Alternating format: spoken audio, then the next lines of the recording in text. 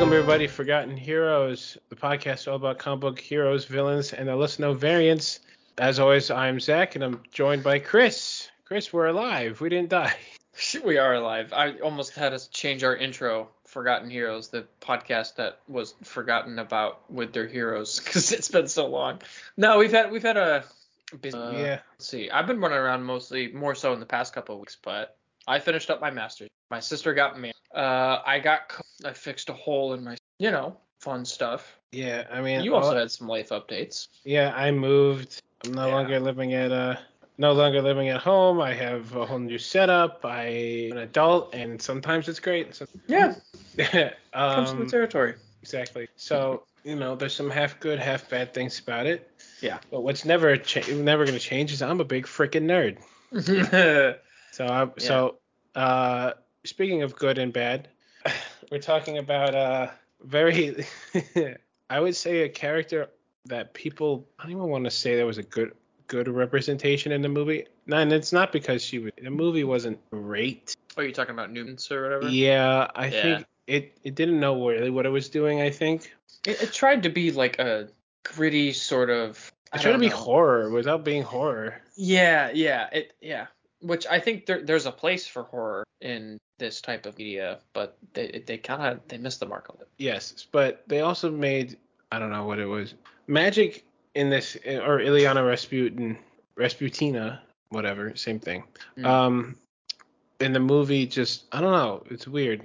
But yes, Rasputina, she is actually a descent in the comics. Her and her brother Peter, also known as Colossus, are descendants of Rasputin, the infamous, quote unquote dark wizard or whatever the heck. So yeah, she's actually both a mutant and connected to the magical world of Marvel, to the point that she's a sorceress supreme, but not of Earth. She's of another plane of existence, which is connected to Earth because pocket dimensions. But before we get into that, it's a bit more about her. Chris, what have you been reading on our long unexpected hiatus? Oh boy. Let's see. I caught up with current runs of Sinister. I did catch up. Good, because I'll be honest. All that stuff has been kind of. I've been following it. Yeah. But not like, I don't know, like not. I haven't been trying to read it. I'm kind of waiting to see, like, are they gonna make one big old book of Sins of Sinister so I can just grab. Like, I've been keeping up with it. Yeah. Through YouTube and stuff, but like. I will say that it's the most all over the place, I think. Yeah, the most frustrating part of it has been keeping track of the timeline. And that's very much like, I love doing that type of thing, but it's definitely, I think, a little bit more convoluted than it should be. Well, I think from what I understand, anything under the Sins of Sinister banner was like, issue 1 was 10 years in the future. Yeah. Issue 2 was 100 years, and then issue 3 was like 1,000. And then they just ended it. And I'm like, okay, and now we're in Fall of X, and that's all over the place. Yeah. No, the Sins of Sinister, the makeup was interesting. The best part about it, in my opinion, was the offshoots and like Sins of Sinister Dominion, so like the personal character stories. Because the larger issues of like 10, 100,000 years, like you said, they were very generalized. And I think that's why they did the offshoots and stuff like that. But I mean, it's a Sinister, he's a cloning antagonist. But that ending also was weird to me. I mean, I didn't hate it that much. No, the ending part, and this is again a spoiler, so if you caught up, skip ahead a few seconds. When he tries to go back and he can't because there's already a Sinister in his way, and I'm like, why, how? Yeah, I'll give you that. That was odd because it also didn't seem totally like following the continuity of the character, but at the same time, it's only supposed to be 4 of him currently. So does that mean there was a 5th? Yeah, I think it was just written off as like him being the X factor that sort of screwed up. That's kind of how I interpreted it. But at the same time, that also doesn't totally make a whole lot of sense. So, I mean, once again, we're going to run into continuity errors with cloning and with X-Men in general.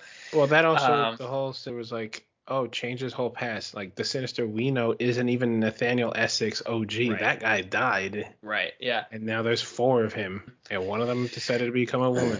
And that's what happens when you drastic original character, antagonist, or anywhere else, and when you change the origin like that. Mm-hmm. But overall, I will say it started really good. It kept me engaged for a good amount of time. And then towards the end, it did kind of peter off a little bit. But overall, I think I'm fairly happy with it. Creative decision put aside. Don't know why they necessarily. Mother Righteous. Yeah, I don't know necessarily why they needed to change his quote-unquote origin that much. I think they could have maybe done it in a timey-wimey or science-y type way and still have gotten. Honestly, part of me feels like they could have just been like, Sinister is Nathaniel Essex, and he made 3 clones, and they all basically said, fuck you, Dad, and we're out of here. Right, exactly. I don't know why you had to make the one that we know also a clone. Yeah. No, it was an odd choice for who delivered the mailman's mail type thing. But no, overall, there were pieces of it that I expected, and there were little pieces that I didn't, little characters, like I said. Mm-hmm. Those were the cool parts. And Dominion, I think, was probably my part of it. So caught up on that. Caught up on Dark Web completely because I was reading it last time we talked, and I hadn't finished it. Caught up on that. I still stand in the same spot where I did with Ben Reilly as we talked about it last time. Which I remember, I think I saw, I'll never stop talking about him. I feel like Panda Red, and he did a little funny skit where MJ's talking to. Yep, I know what you said. I sent that to him, and she's talking to Peter, and he's like, yeah, I might not be the real Peter. And she's like, we cannot have close hug again. He's like, no. Superior Spider-Man, he essentially died in Doc Ock's body. So Doc Ock recreated Peter Parker with whatever was left of his consciousness still in his body. Mm-hmm. So he might not. So then Ben Reilly comes in and is like, oh, so I am the real one. And it's like, fuck off, Ben. Go away. Like, no, shut up. They should have. Yeah, I have about that, but I mean, like I said, I'm all for make Ben. You want Ben Reilly to be Ben Reilly? Cool. Don't. Yeah. I don't know what they're doing. The station that they gave him at the end of Dark Web was interesting. Him holding Lord of up Limbo. Yeah, him once again. I guess with him taking up and being Chasm now. I guess nowadays. First of all, suit looks rad. Would love to see that. Suit looks rad. Game. Suit looks rad. My problem is it a symbiote? Because they made it look like it was. They made it seem like it was when he became Chasm. That's exactly where I was gonna go. It seemed very symbiote-like. But then all of a sudden it's a suit. I'm like, what the fuck? What happened? Yeah, it was weird. I think it's meant to be like weird limbo magic, weird stuff going on in there. I don't know totally, but I don't know. I guess I'm glad that he's put a more permanent, but at the same time, I kind of hoped it would be a little bit more because I feel like a lot of times when they don't know what they're doing with characters, they literally make them lords and ladies of limbo. It happens a lot. But caught up on that. I also read through Godzilla, the complete Rulers of the Earth, which was interesting to say the least. These are still things I gave you forever ago. Yeah, no, this one I'm still working with. I'm making a damn good dent. I'm probably. No, you're in the G's. Yeah, I'm not going out that. I just like. I hate to break it to you, but when you do come down, you have more things to take back. Yeah. No, I know, but at least you're keeping me. No, I don't go alphabetical. I just kind of, if I'm like, what am I feeling today? I find something I haven't read, and I'm like, all right, let's start here. I don't go alphabetical. I'm not nearly that organized. But this was a wild ride and one that I didn't think I would enjoy as much as I did. I'm not really a monster flick type guy or monster reader type guy. The closest I get to that is like slasher flicks because I really, really love horror. But I enjoyed it. It was a lot of fun. It was really cool to sort of just like, I don't know. I feel like a lot of the monster movies nowadays don't really have like serious enough consequences. And based on how this one ends, you could kind of make an argument for that too. But I think there was enough going on that I want to read, but I've never found it. I keep hearing about Godzilla and hell, how he just walked through hell and just pretty much died, but then said no. Like I remember seeing like little like pages of it. I'd read that. Where he's like consumed by these demons, and then the demons come back and form around the skeleton that they left his body again, and he just walks out of hell. I'm like, cool. Excuse me? Cool. Yeah, no, like, Godzilla's cool. Always been cool. Yes. That's awesome. We're getting another Godzilla, I think, Yeah, we Godzilla are. minus. Yeah, I don't know what's going on. I will say I enjoyed it for what that was a good movie. Yeah, I know people didn't. People are like, oh, it's bad. I'm like, why are you going to a monster fight It's a movie? monster movie. Yeah, don't be expecting Oscars to come on. Yeah, I also read Constantine, The Spark and the Flame. Some Constantine in my life. it's not enough Constantine in anyone's life. I feel Yeah, like. right. It was only volume 1. I will say I was a little, but I'm also coming off the heels of like reading Hellraiser right before I read this too, because Hellraiser is so deep, and I was just kind of like, I want to read more Constantine.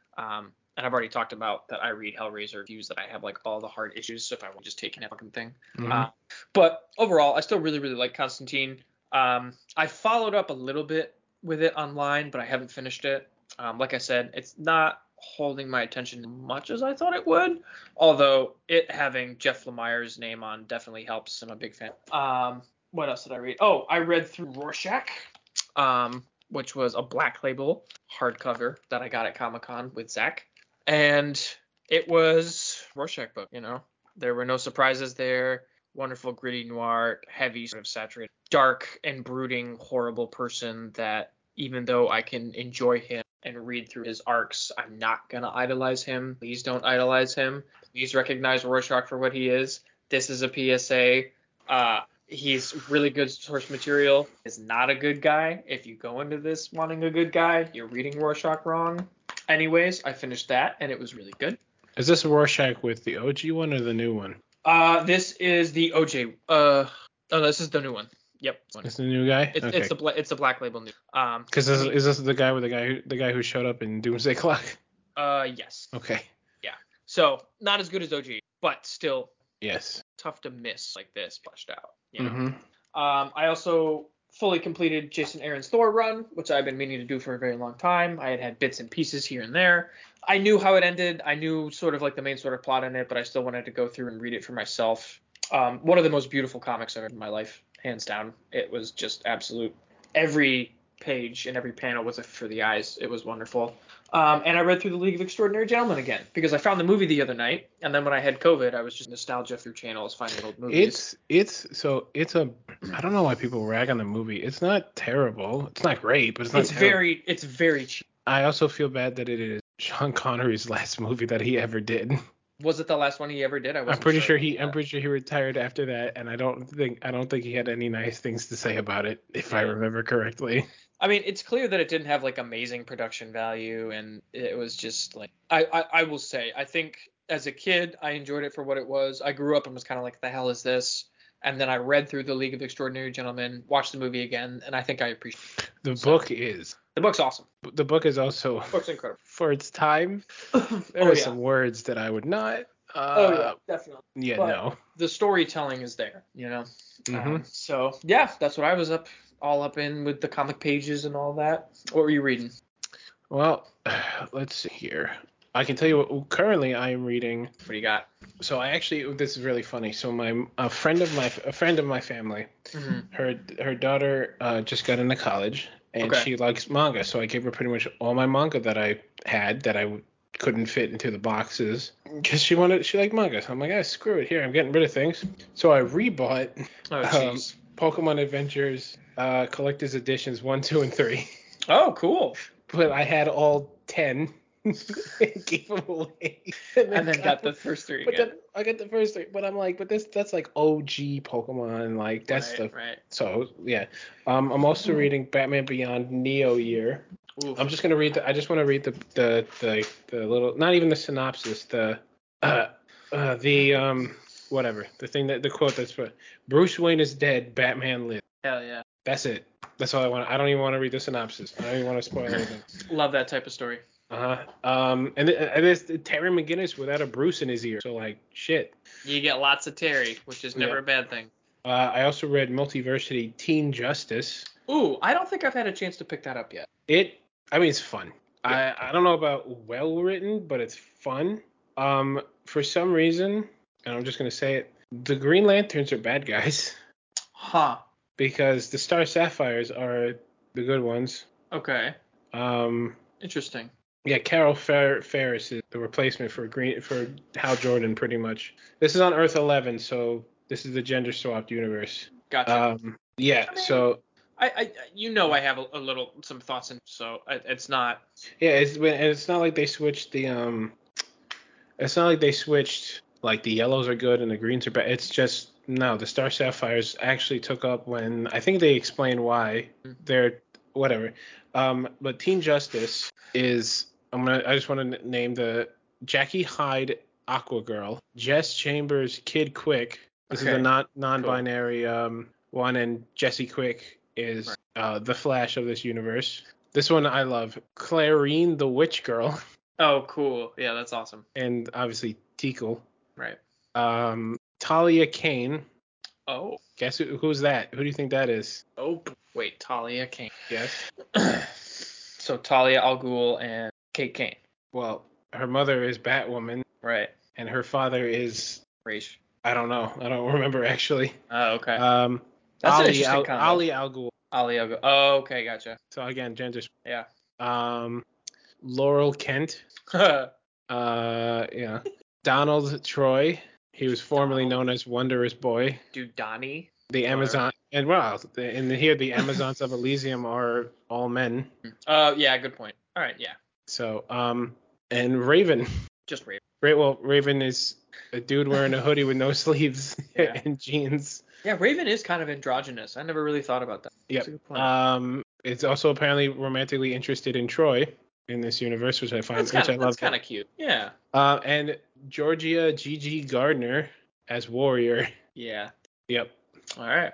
And yeah, I mean it's fun. It's cute. I think. There's a good team. There's a good page where you see a lot of the Justice League members. There's Zatara, who I don't know how to describe his look. So I'm gonna just here you go, Chris. You describe that. He is absolutely fabulous. All right, there you go. One of the yeah, love it. Yeah. This is even funnier. I just see Hawk Girl and Hawkman. Really, it doesn't look like anything's changed other than maybe who their names. Right. But I don't know. Yeah, it's just funny to me. I mean, based on their sort of like life prophecy, it makes sense that not a whole lot would change. I also read Teenage Mutant Ninja Turtles, the Armageddon games opening moves. Oh, okay. Shredder's on the side of the Turtles. Oh, I love it. I love it. Because they eventually have to fight the Rat King. And Krang is inhabiting Leatherhead. Yeah, I don't like it. I'm still learning the mythos. Leatherhead is the giant crocodile mutant. Right. And Krang is the guy whose stomach are the robots. I remember who Krang is. I just didn't. Shove Krang in Leatherhead's stomach, and that's what we're dealing with. That's so weird. Yeah, I don't know why either, to be honest. Okay. Yep. I also read Mighty Morphin issue 4 or volume 4, and Power Rangers 4. I think right now we're dealing with an Eltarian war. Okay. Zordon's people are invading. Oh. Yep. That's a new. Yes. Fucking it. But I've also been keeping up with this, and I know crazy shit happens later, but I haven't obviously caught up. And I've read, I've got the Spider-Verse. I don't even know if this is a omnibus, but this is like the whole original Spider-Verse collection, because I'm pretty sure I gave you the main story, but this is like all the side shit. You did. The side stuff, all of Spider-Verse. The side stuff is. I think the clones working together was really funny to me. Yeah, that was cool. I like that they kind of embraced it. They were kind of like, yeah, we fucked up here, but now we're gonna like turn it into like really cool. Yep. And it was fun. Yeah. A lot of, I've done deep reading, I'd say, and I do have more to do. Trying to keep myself from buying more. Yeah, it never stops. Thankfully, I have you to sugar daddy me, so I haven't had to buy some in a while. Ugh, I really like that. Okay. All right. Anyway, we're gonna get back to the magic and talk about magic. Yeah. Do you want to like break down her powers a little bit more? Or? I can talk a little bit about. So she was actually kidnapped. We don't have to go too in deep. But I'm not. But she, sister of Colossus, kidnapped by. Let's see. She was kidnapped by Belasco and kept her in limbo. So she kind of grew up quickly, I guess. But she was actually kind of like, if you ever read X-Men Inferno, she's important there. She joined the New Mutants. She also has a demon form called Darkchilde.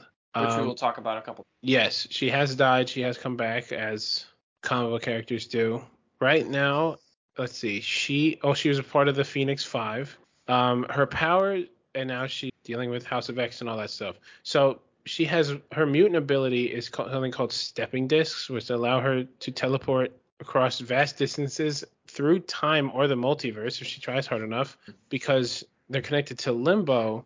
But Limbo has to be a midway point. So kind of like how Nightcrawler teleports and technically teleports through a hell dimension.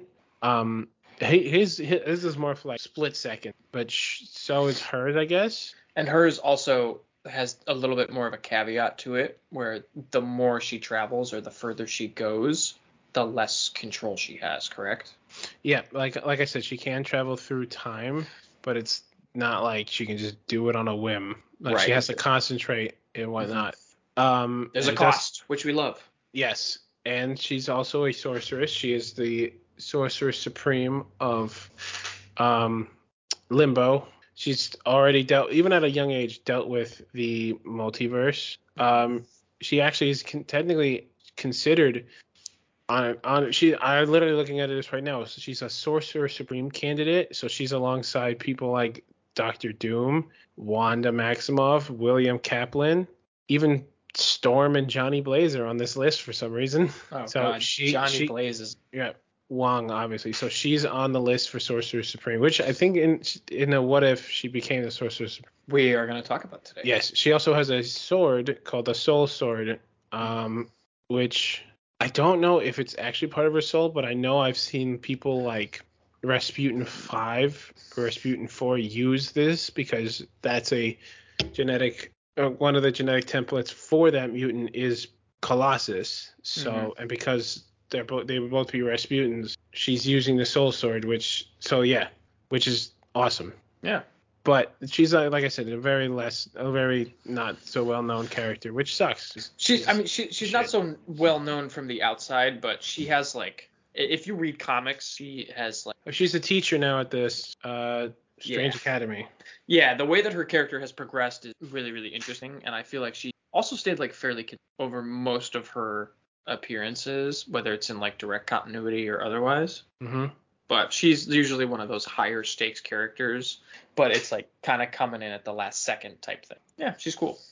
She is pretty cool. All right, so excuse me. So let's get into it with our first version of Iliana Rasputin from Earth 295. We had to talk about it. Oh, this is Apocalypse. We gotta talk about it. We can't not talk about it. I mean, if we're bringing up an X-Men, Apocalypse shows up. It's just what happens. Well, Apocalypse. Well, it's if you don't. It's been a while. So if you don't know what Earth 295 is, Earth 295 is frequently referred to as Age of Apocalypse, which, long story short, alternate reality caused by the son of Professor X coming back in time to try to kill Magneto, accidentally killing his father, and therefore allowing Apocalypse to wake early because he was really a threat to Apocalypse's rule. How the hell does that make sense? It's comic books.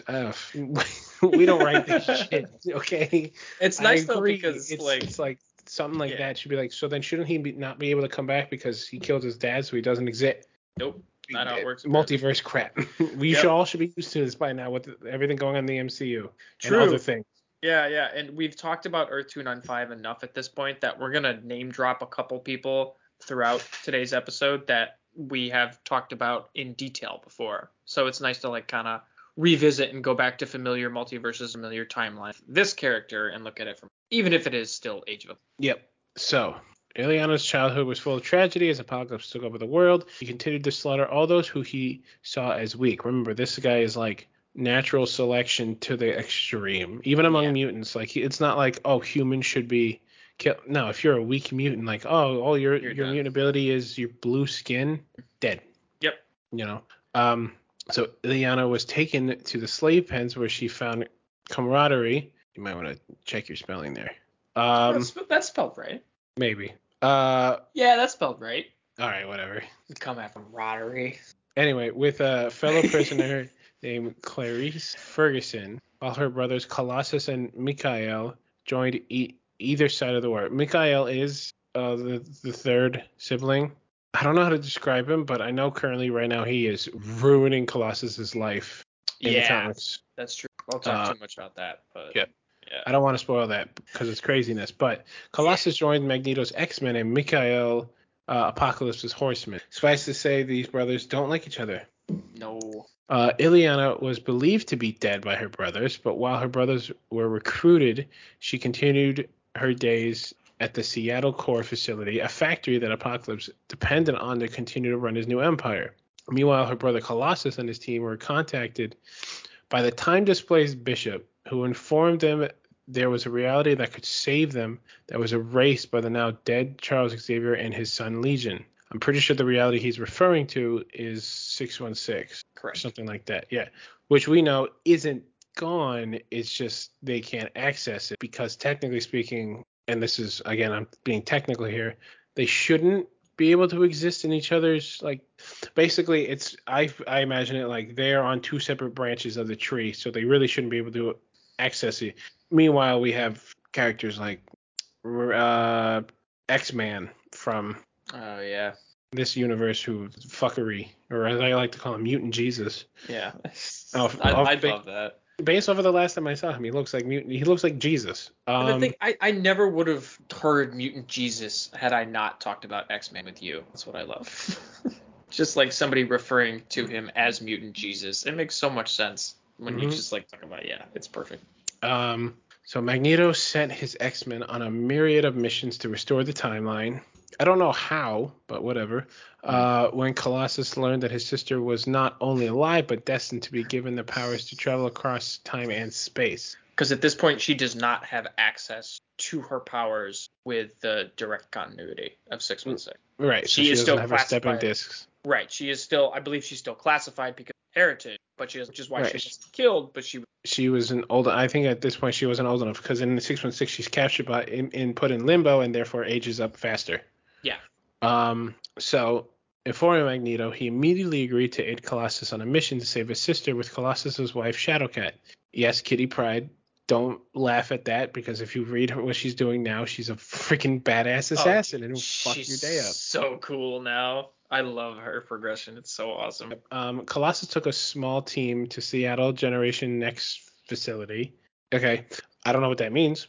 It's the same. It's the Seattle Core. No, I know, but it's like, what do you do there? I don't actually really want to know, personally. Where Iliana was being held, and when the matter-absorbing Mondo attempted to smuggle Iliana out of the facility and failed, Colossus broke in himself, saved his sister, leaving his team of students to die. Yeah. All right, Colossus. Yeah, it's interesting because this version of Iliana also sort of highlights some interesting things about Colossus as well. He becomes very single-minded as soon as she comes into the picture, not in like a weird way, but in a way where it's like, it's like the safety of my sister or saving people. Fuck it. Right. Fuck them. My sister is more important to me. His loyalty becomes so concrete that it becomes which is interesting. I like that approach, or I like that discussion with Colossus, because he is like a very noble character. So I think it makes sense to talk about it with him. Yeah. But becoming increasingly more protective of his now rescued sister, Colossus learned upon returning to the X-Men space that Magneto and the M-Cron crystal, this fucking thing. I know we've talked about it before. If you don't remember what it is, it's like a space crystal that connects. It's like a doorway to other universes. It's a MacGuffin. It's a MacGuffin. Yeah. Also, technically, apparently, the death of the sixth reality. I don't know. The reality where Galactus technically. Anyway, so Magneto and the M-Cron crystal were both in Apocalypse's possession. Rogue took charge and organized the X-Men for a final strike on Apocalypse's citadel. During the final battle, Magneto convinced Iliana to join Bishop and Destiny, the wife of Mystique, in the center of the M-Cron crystal to help in restoring the previously mentioned reality. Within the crystal, she found that her access to her powers was restored, and she could actually send Bishop back to the day and time when Legion slew Xavier, preventing this reality from ever occurring. Upon doing so and exiting the crystal, she saw her brother mortally wounded. by Gambit, with Shadowcat and Iceman killed as well. Her brother's last words were for her to be someone braver than he was. Bishop would succeed in his mission, but it would only diverge Earth 295 from 616, keeping Earth 295 intact. And while Magneto did manage to kill Apocalypse, Iliana was last seen after the nuclear weapons that were launched were stopped by Jean Grey, and her fate remains unrevealed. So yeah, Earth 295 became Earth 295 after they pretty much brought back 616. Like how Days of Futures Past technically does still exist, because in a way it's like when that happens, and this is from what I understand with Marvel, if you do that, like you change reality and then you fix it, you didn't fix it. Well, you did, but then there's a version of reality where it didn't get fixed, it's so it broken. Continues from there. Like the Heroes Reborn with the whatchamacallit. Oh my god, what do they call it? With the Squadron Supreme? I'm pretty sure that reality still exists somewhere. Oh yeah. Yeah, it's weird because even though if you like quote unquote fix a timeline, you explained it really well. It's just like there's always going to be alternate versions of that better timeline. Yep. All right, next one. We're going to move on to Darkchilde, which once again is sort of the evil alter ego that exists within Magic because of her powers. And this is from Earth 23238. On this Earth, she is deputy of Kit Pryde, who we also talked about in our Kitty Pryde episode, who is a criminal overlord of her justice. And she is actually outright killed at the beginning of Darkchilde's sort of reign. But we talked about Kit Pryde a little bit more in depth, so I won't go too deep in. But basically what you need to know is that she is a criminal overlord, and she uses this band or sort of like mini army called Justicers to enact her will. And on this Earth, if you are a mutant, you are not exterminated, but you are arrested and sometimes exterminated depending on the extent of your powers. So it's similar to an apocalypse situation, but not exactly the same. It's a little bit different flavoring, but basically the same thing. So Kit Pryde is killed. She's pushed from her tower by Darkchilde so she could take over her entrance. It's important to note that this is not Iliana. This is Darkchilde. Even though they both inhabit the same body, there are drastically different decisions that are made depending on who is inhabiting the said body at that time. After taking out Kit, she also expelled her oppressive force, the Justice, from the building, leaving them with nowhere to go and forcing them to obey her rule. So now that they don't have Kit to follow anymore, they don't have anywhere else to go. Darkchilde takes over the tower that Kit Pryde used to command, and the Justicers essentially lose their jurisdiction and have no other to follow Darkchilde, or thrown out into this wasteland of an Earth. But the Justicers actually seek to enact their cruel regime of no mutants once again. But with Darkchilde in power, they needed a plan. So while they are formulating said plan, Darkchilde attempts to use her powers to read Professor Alistair Stewart's thoughts, which are valuable to her because of his insight on a time-traveling train used by Team Excalibur that could allow the Justice. So, lots in that sense. Alistair Stewart is an important professor because he's an expert on the paranormal. His name comes up a couple times in 6162, and he's basically the same within this universe. So Darkchilde is attempting to try and use him without recruiting him to get his knowledge on how the Justicers might enact said revenge that she knows is coming. And Team Excalibur is sort of like a multiversal paranormal within this universe that is coming from another reality to potentially overthrow Darkchilde. So Rachel Summers is also in this universe, and she is being tended to by Alistair and in the possession of the Phoenix Force. She is able to stop Darkchilde from reading his mind. She stops him from coming across that line to get said information. So Darkchilde can't know when this attack is coming, if it's coming. She doesn't know how to prepare. So now that Rachel sort of like uses the last bit of her powers to protect Alistair's subconscious, Darkchilde attempts to overtake her now weaker Phoenix Force with Shadow as a transport smashes into the tower, and Darkchilde is only saved by Nightcrawler diving to teleport her out of the way. Realizing that the Justice had arrived to stop her, she hides Nightcrawler, Alistair, and Rachel within her shadow magic and presents an innocent face to the now invading Justicers. But the Justicers had a trick up their sleeve in the form of Megan, who is a mutant with fairy lineage who could see through illusions, and immediately calls Darkchilde on her bluff and shatters her illusion. Darkchilde and her sort of get into a tussle. Darkchild chucks her across the room with her powers as the Justicers open fire. Their sort of fire bounces off her harmlessly because she's transformed into her Darkchild form. She's immune to all sorts of different types of damage. So as the Justicers continue to distract Darkchild, Brian and Betsy Braddock, two members of the Excalibur team, with Betsy being a powerful psychic, restore Rachel Summers to her full strength, who then uses the Phoenix Force to strip Iliana of her Darkchild persona and her powers so the Justicers are able to arrest her and take her out of power. So it's kind of a lot. This is one of those weird ones. There's a lot going on. But it's interesting to look at the cycle of like terms of power in this universe, because you have a criminal overlord who's overthrown by sort of like an interesting sort of like demon king who is then once again overthrown by said Justicers. So it's like a weird, interesting sort of cycle. And you have a lot of interesting characters that you didn't think would fit together, like Alistar, like Rachel Summers. I mean, you always got to have a little bit of a dollop of, a side X-Men story, I feel like, just around to pal around when they had time. So I think a little bit of Phoenix never hurt nobody. It's always an interesting sort of X factor, if you will, to potentially never hurt nobody. Or at the very least, it made them stronger so that they couldn't get hurt. But yeah, kind of a weird one for sure. But these are the ones that we try to bring you. And there's lots of Darkchild versions of Iliana, but without a doubt, this is one of the most involved. Mm-hmm. And the so other ones are kind of like, what if she never turned back? What if Darkchild pretty much like boring, kind of the stuff basic that you expect. But this next one though was weird.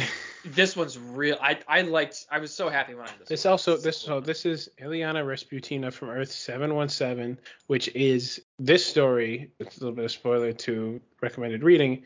Is what if the Fantastic Four were cosmonauts, which actually also shares the same universe as what if Thor was the Herald of Galactus, and what if Captain America fought in the Civil War.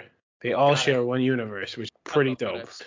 So this one, she is one of 4 cosmonauts sent in a shuttle in 1951 that was exposed to cosmic radiation alongside the other pilots, Rudd Richards,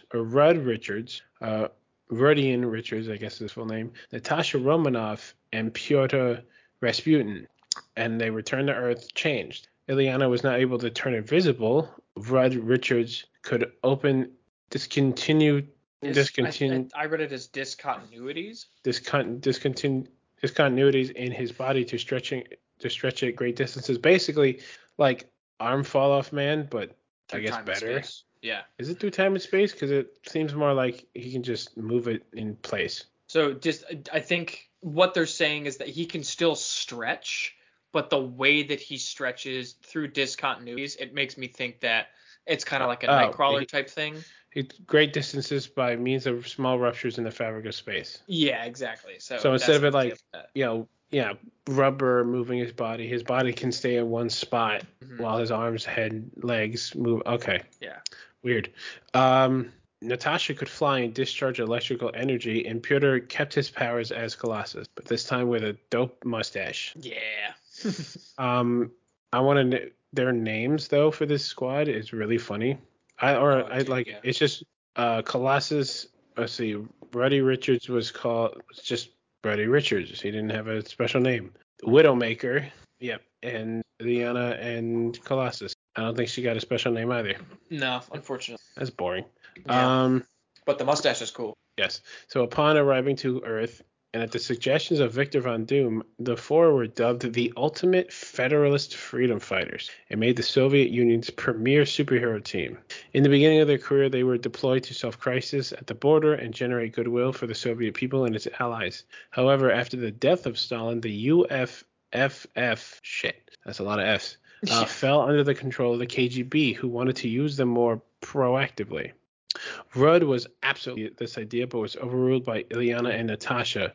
Pyotr did not have a say, as his abilities seemed to have a side effect of his mind and body deteriorating, turning him into a child dependent on Iliana. Well, that sucks. It was a weird sort of dark turn that I didn't really expect to see coming. The team was eventually deployed to Cuba to fight the Avengers, and the mission was an absolute disaster. Iron Man easily defeated Natasha, while a panicked Rudd toyed with Giant Man's belt, causing him to turn larger than his heart could tolerate. Iliana was nearly crushed in Giant Man's fall, but was saved by General America.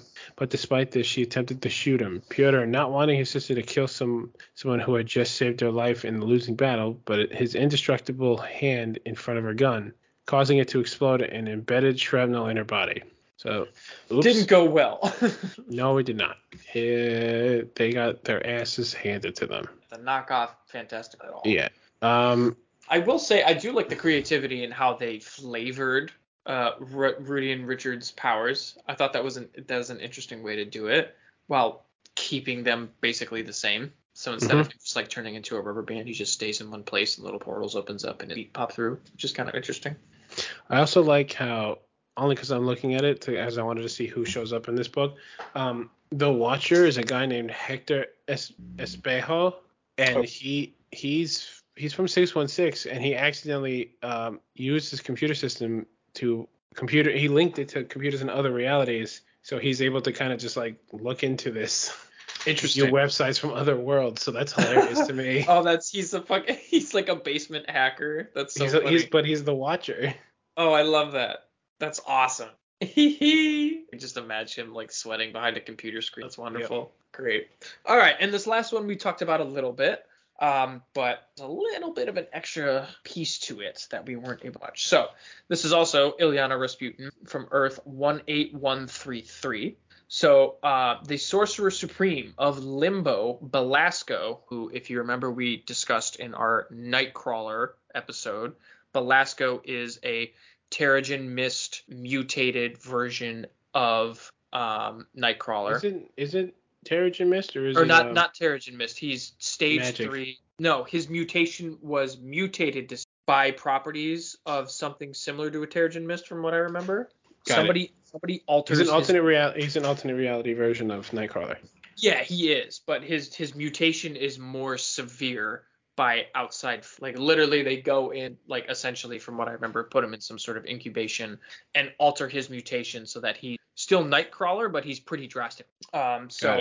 Nevertheless, Belasco kidnaps 8-year-old Iliana and takes her back to his domain, and he promises to train her while she was there to make her his apprentice, hoping that her indoctrination at a young age would allow him more power to fund his overall goals as Sorcerer in Limbo. However, as she grew older and developed her teleportation abilities, she is able to escape him and his domain, though she is still not in full control of her abilities. So she finds Stephen Strange and studies under him for a year by her own choice. She actually seeks him. Eventually, Belasco tracks her down and attempts to kill Stephen, but Iliana, now more trained in the mystic arts, is able to save Stephen and kill Belasco outright with her soul staff. After this battle, Stephen made the decision that he would train her to be his successor as he grew tired of his. And yet, under unexplained means, Iliana's powers transport her far beyond the reaches of their unit, and Stephen has to spend decades searching, never losing hope that she is alive somewhere. So they have this whole saga, and this is where it sort of bridges a little bit into Stephen Strange's final days,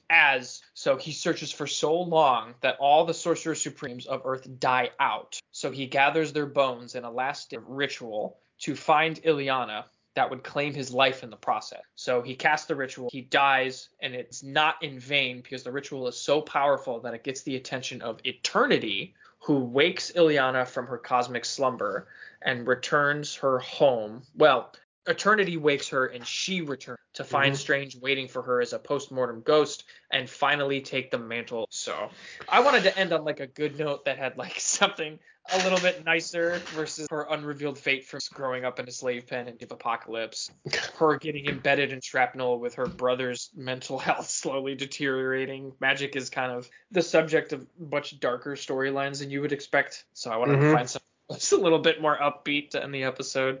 But yeah, she ends up being Sorcerer Supreme of Limbo, and that is sort of the reason that this is a different Earth continuity is because, one, where Belasco kidnaps her from is a separate Earth, even though she is still Sorceress Supreme of Limbo within the main continuity, even though she's doing other things. Well, I think because, for what I know, if you look into just the story of her being trapped in Limbo, she interacts with a different version of the X-Men. So yeah, so Limbo is a pocket dimension, I guess, has other. It's like the M Crown Crystal. It's got other doors to other realities. So like you could interact. I mean, that's how you have Belasco. Belasco's a different version of Nightcrawler, and yet he's interacted with Nightcrawler before.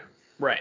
Right, where the M-Cran is a MacGuffin, Limbo is like a blank check. Mm-hmm. It's kind of the Like, best way to explain it. you could just go in there and leave and end up in another dimension if you know what you're doing. Right, absolutely. So those are 4 super weird versions of Magik.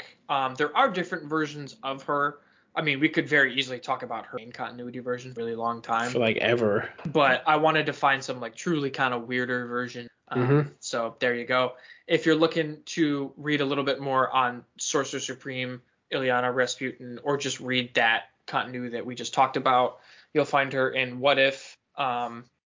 Give the actual. So Doctor Strange, The End, Volume 1, Issue 1, as well as What If, Issue 1. Hold on, let me look that up real quick. Zach, do the rest of the recommendations. Okay. You want to I want to read make sure I about give the right one. the UFFF? What If Volume 1, Issue 1? So it's really what if the Fantastic Four were cosmonauts. You want to read about Darkchilde, Excalibur Volume 1, Issue 23, Age of Apocalypse, Iliana Rasputin, Generation Next Volume 1, Issue 1 through 4, Amazing X-Men Volume 1, Issue 4, X-Men Omega Volume 1, Issue 1, Blink Volume 1, Issues 3 and 4, X-Men Apocalypse One Shot Volume 1, Issue 1. So the What If Sorcerer Supreme, I think I have that one myself. Oh, yeah? I just can't remember what it's called. I believe... it's literally just What If Magik. We just found it. Okay, so there you go. And it's Volume 1 issue, which is why I didn't throw the little tag on there. I thought that's what it's called, but I just said What If Volume 1 Issue 1, and I was like, that's, you don't know what to look for there. Yeah, I want to make a quick discussion because I like this, and if I ever get an excuse to talk about, hybrids, I will. Hellhound from Warp World. Yeah. Which you can find this one in Infinity Wars, Weapon Hex 1 and 2. She's pretty much Magik mixed with Sabretooth because she has to deal with Scarlet Witch mixed with Laura Kinney Wolverine. There you go. Ooh, yeah, I forgot about that. Yeah, but she's a short one. She doesn't really. Speaking of good combinations, they should have written more about. Good lord. Yes. And she doesn't even have a real name. She's just called Hellhound. Yeah. I kind of wanted to be like a combo of their names. Iliana. That's kind of a sick name. Yeah. I mean, yeah. It's Iliana Creed, Victoria Rasputina. I don't know. Victoria Rasputina could be. Yes. But that has been Magik. This is also, obviously you see it on the title, at Magik with a K at the end. Why? I don't know. It's edgy. Yeah. 90s. Yeah, when you throw the K on the end of Magic or Magic, it makes it sound more occult, I guess. Sure. Or maybe it's the whole Russian thing. Who knows? Maybe they spell magic with a K. I don't know. I don't speak Russian. Exactly. That's don't spell Russian. Don't spell Russian. But welcome back. We're back. It's the first time. It's nice to be back. I'm glad that we're back in the swing of things. We should fall back into a more regular schedule now that life things are happening less so. And excited to character. Yes, me too. So now that we're out of limbo, join us next time for another comic book character.